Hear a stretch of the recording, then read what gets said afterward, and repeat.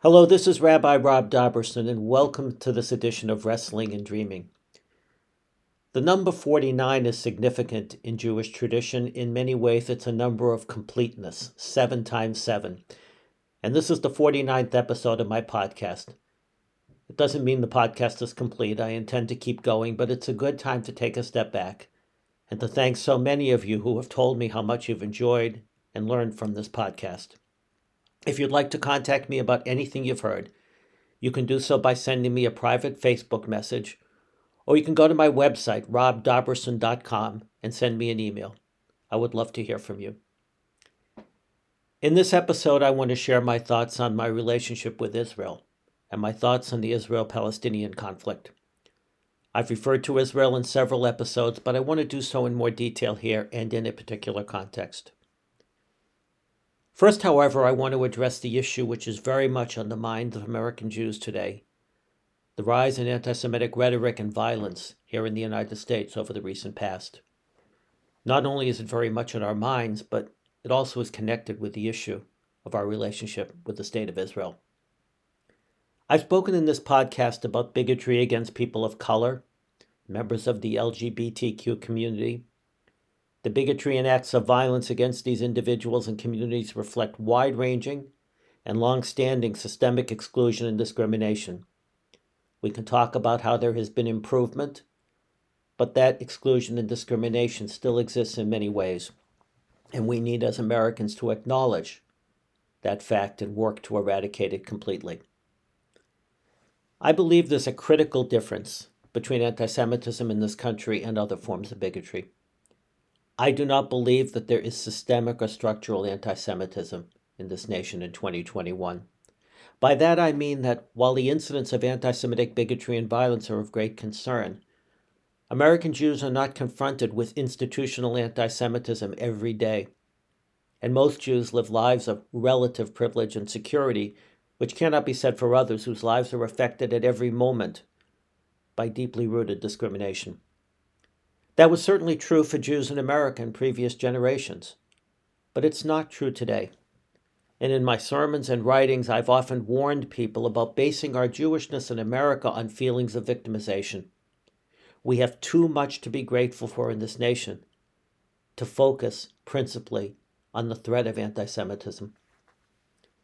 But the fact that I believe Jews should feel secure in the United States and that anti-Semitism is not woven into the fabric of society in many ways does not mean that it can be taken lightly either. It cannot. When Jews are the victims of persecution or violence, people of goodwill must respond and must loudly condemn the violence and the rhetoric that inspires it. It's comforting to hear many in this nation respond with support to the Jewish community, but there is still too much silence from those who have stood for other endangered communities and who, for whatever reason, do not publicly stand in the same way in support of Jews who are victims of anti-Semitism. I want to consider two sources for anti-Semitism in America today. The first are the anti-Semitic claims and accusations which have been used for centuries against Jews.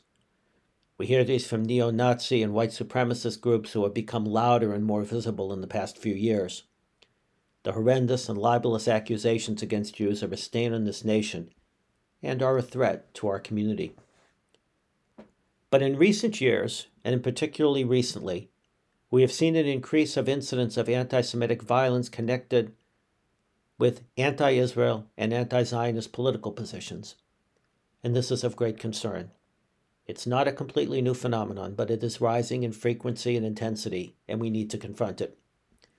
And that is the context in which I would like to talk about my views concerning our relationship with Israel and my hopes for both Israel and the Palestinian people.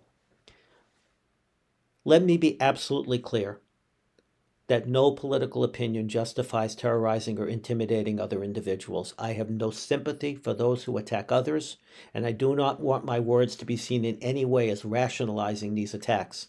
They are wrong and cannot be justified. There is a way to make a political opinion heard, and this is not the way.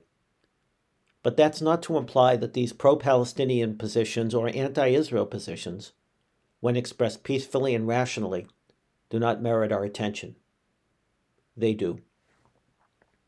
Let me begin by saying that I absolutely believe in the legitimacy of the State of Israel to exist as a Jewish state, although those words, Jewish state, can be understood in many different ways, and if you'd like to hear my thoughts on what I think they should mean, contact me and I'll send you a copy of a sermon I gave on the subject some 10 years ago. And it's important to remember in our context here that one of the reasons for the rise of the Zionist movements was the reality of the history of anti-Semitism in Europe decades before the Holocaust. A Jewish homeland was sought to ensure safety for Jews who had very few places, if any, of true security. Still, there are very serious questions which we as Jews have not adequately confronted concerning the formation of the state. I've had the opportunity on many occasions to speak with Palestinians who lived through what they refer to as the Nakba, the catastrophe in 1948, or whose parents and grandparents told them their stories. Those stories must be heard, and we must all recognize that the story of the creation of the State of Israel, while thrilling and uplifting to most Jews, had great negative ramifications for the Palestinian people in the land, which are still being felt. That fact must be acknowledged, but so must the reality of history. And 73 years later, Israel is a reality as a Jewish state, and unless the citizens of Israel decide that it should not continue as such, I will steadfastly support Israel's right to exist and self-define in this way. I've been to Israel many times.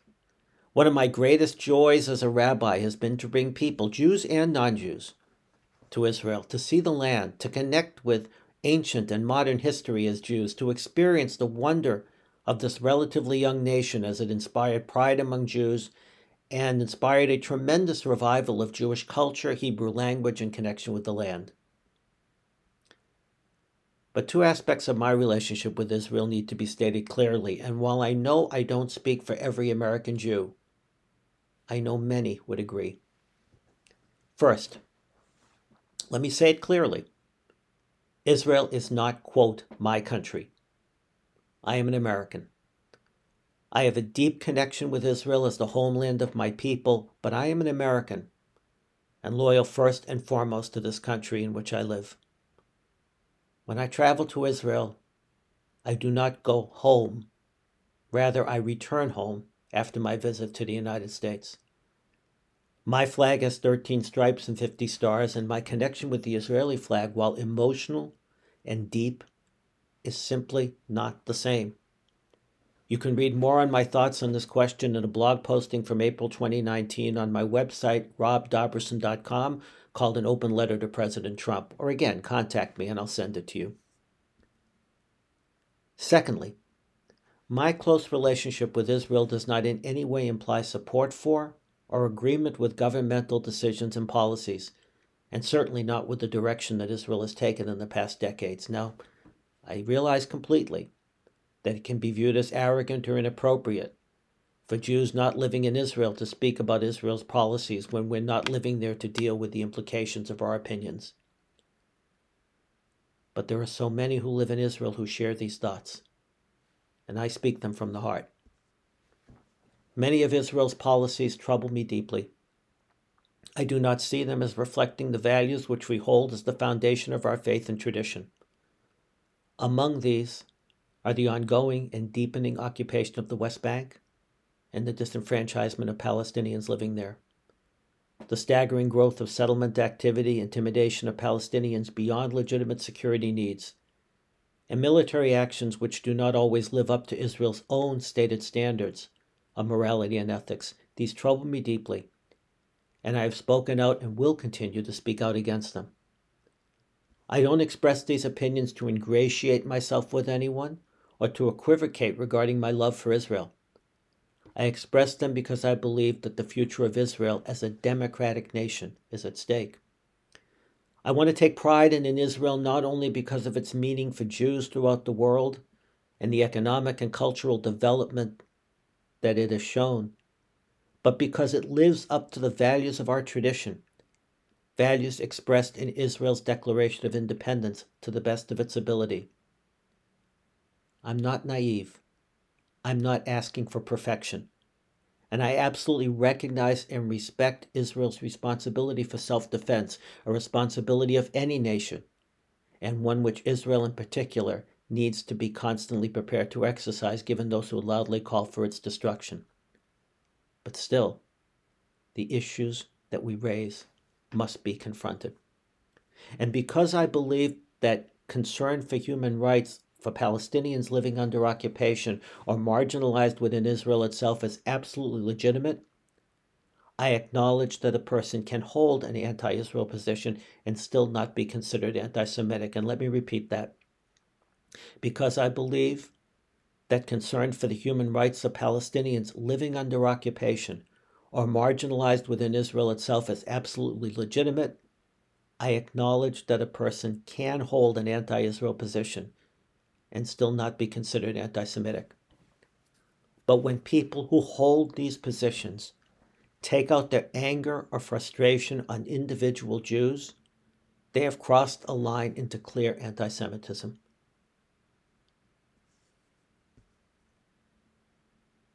Let me stress that Jews and lovers of the State of Israel need to hear the perspectives of those who have deep concern and anger for the plight of Palestinians.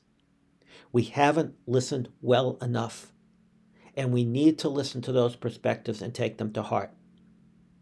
We cannot merely dismiss them as anti-Semitic, because that is avoiding a critical issue of human rights. I would hope that anyone who speaks about the conflict between Israel and the Palestinian people would recognize that the responsibility for the conflict lies with both parties. It's not Israel's fault alone by any means, nor is the leadership of the Palestinian people blameless. As I would hope for all supporters of Israel, I would hope that those advocating for the Palestinian people, even if they do so in starkly anti-Israel terms, would reject all forms of terror and violence and rhetoric of destruction, no matter its source. There is no double standard here. Speaking words of violence and committing acts of terror is reprehensible no matter who is doing it. But constructive debate and discussion, and most importantly, listening to each other, is positive and is constructive. Personally, I still believe in the possibility of a two-state solution. The prospect seems dim. It's not embraced by the majority of Israelis or Palestinians. But I continue to believe it is the best way to address the conflict. It would take great compromise from both sides. It would mean tremendous sacrifice. But it still is, I believe, the best way of seeing a democratic Jewish state of Israel and a truly independent state of Palestine. Other ideas, proposals exist. They deserve to be seriously considered. But I've yet to hear of a more reasonable solution that both sides could potentially endorse. For now, though, I hope and pray for safety and security and justice for both Israel and for Palestinians. I pray for an end to discrimination against Palestinians and an end to the threats of destruction of Israel from Hamas and other sources in the Middle East. And while the parties in the Middle East try, God willing, to begin to talk again, I pray that we here can dedicate ourselves to talking and listening with each other and standing together against the rise of anti-Semitism and against all forms of discrimination and bigotry wherever they take place. Until next time, thank you.